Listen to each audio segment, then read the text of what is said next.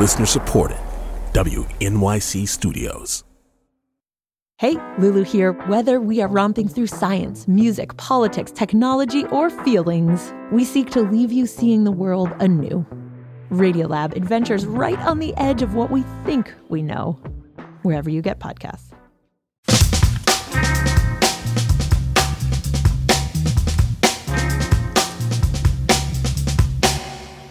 Brian Lehrer on WNYC, and for our last 12 minutes or so, we'll end with a call-in, as we often do.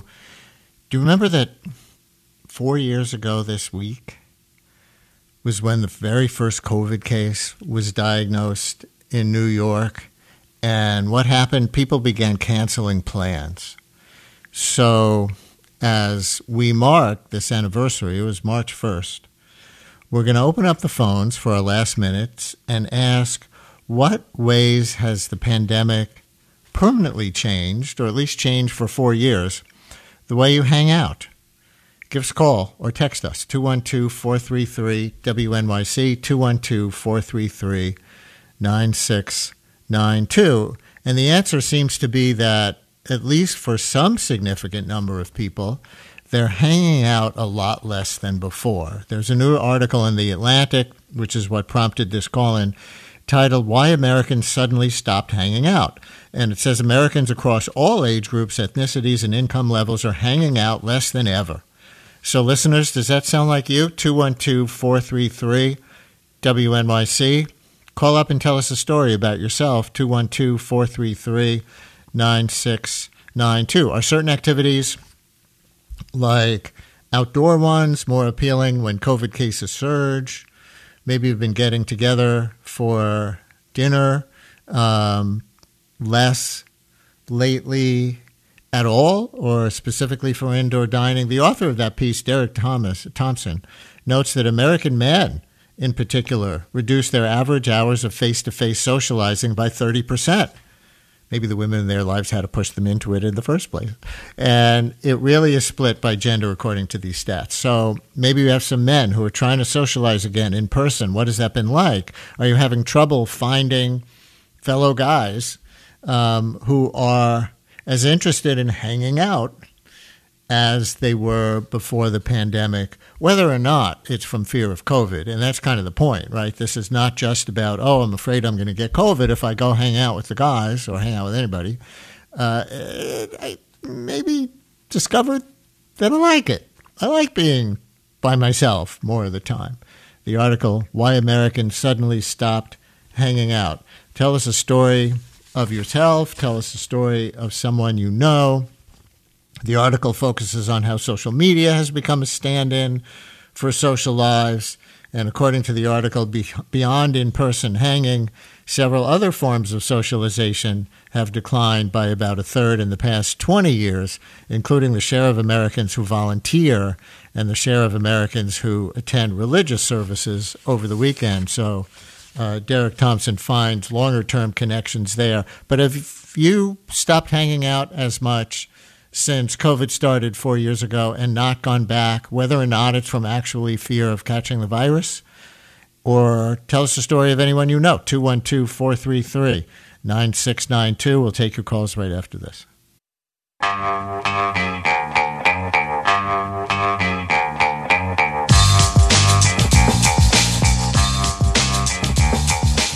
Brian Lehrer on WNYC. All right, we don't have that much time. Our other things ran long today, but we've got plenty of stories of how the COVID pandemic, which started with its first New York State diagnosis 4 years ago this week, has permanently changed hanging out, or not hanging out, for many people. Phil in Manhattan, you're on WNYC. Hi, Phil. Hi. How you doing, Brian? Yes, our temple has an innovative rabbi who's been a guest on your show. And to keep the community together, there was a schmooze group that started online, and it's actually been growing each year.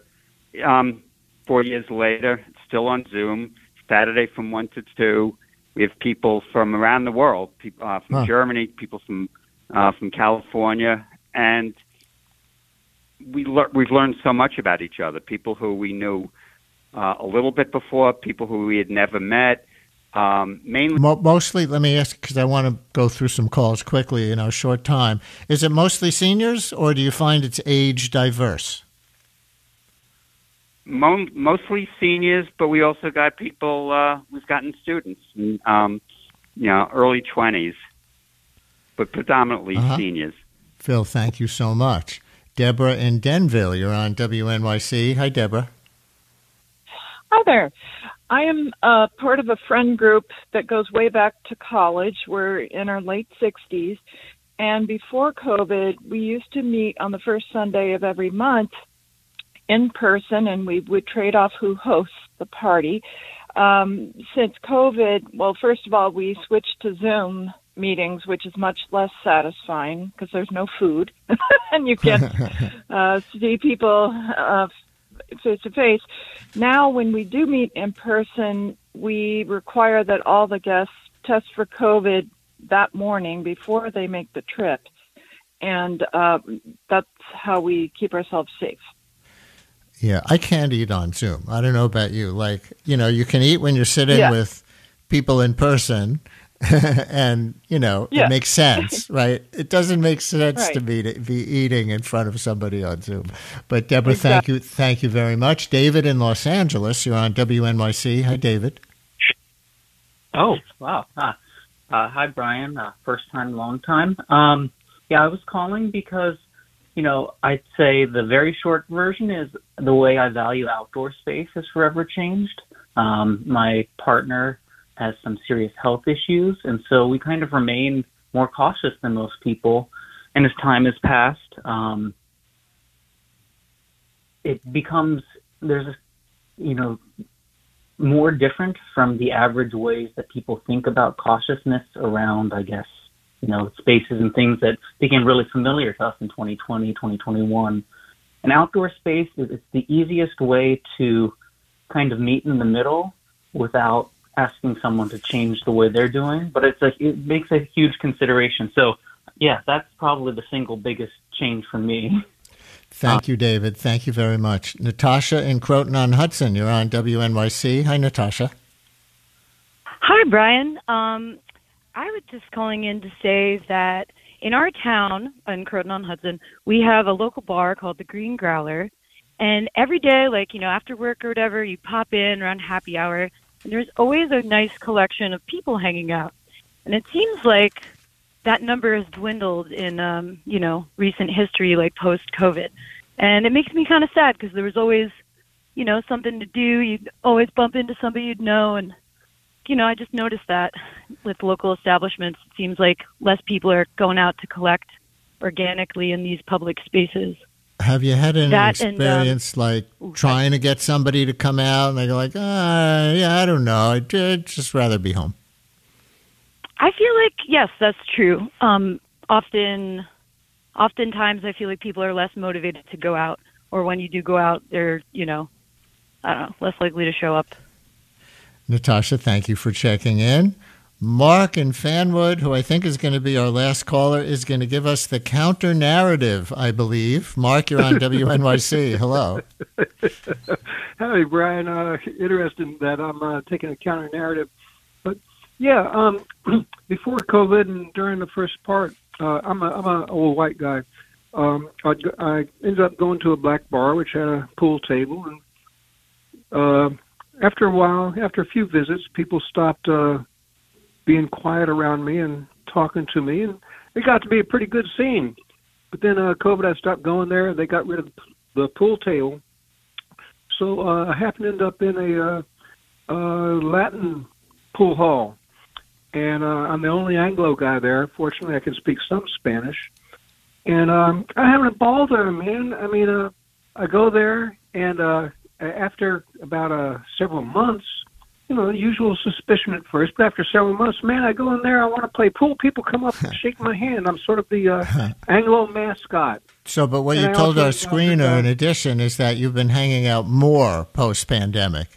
Is that right? Darn right. Appreciate it more? Absolutely, 100%. Yep. Appreciate it because you were able to go back to something that you couldn't do for a while? Yeah, but I also, that I wanted to one thing quick. I understand what I'm doing.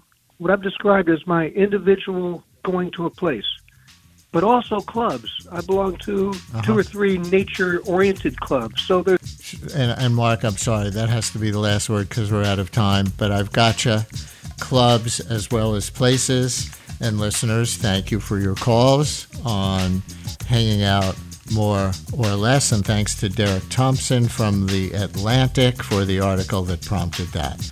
And that's the Brian Lehrer Show for today, produced by Mary Croak, Lisa Allison, Amina Cerna, Carl Boisrond, and Esperanza Rosenbaum. Zach Goddard-Cohen edits our National Politics podcast. Our intern this term is Ethelyn Daniel Schurge, Juliana Fonda, and Milton Ruiz at the audio controls.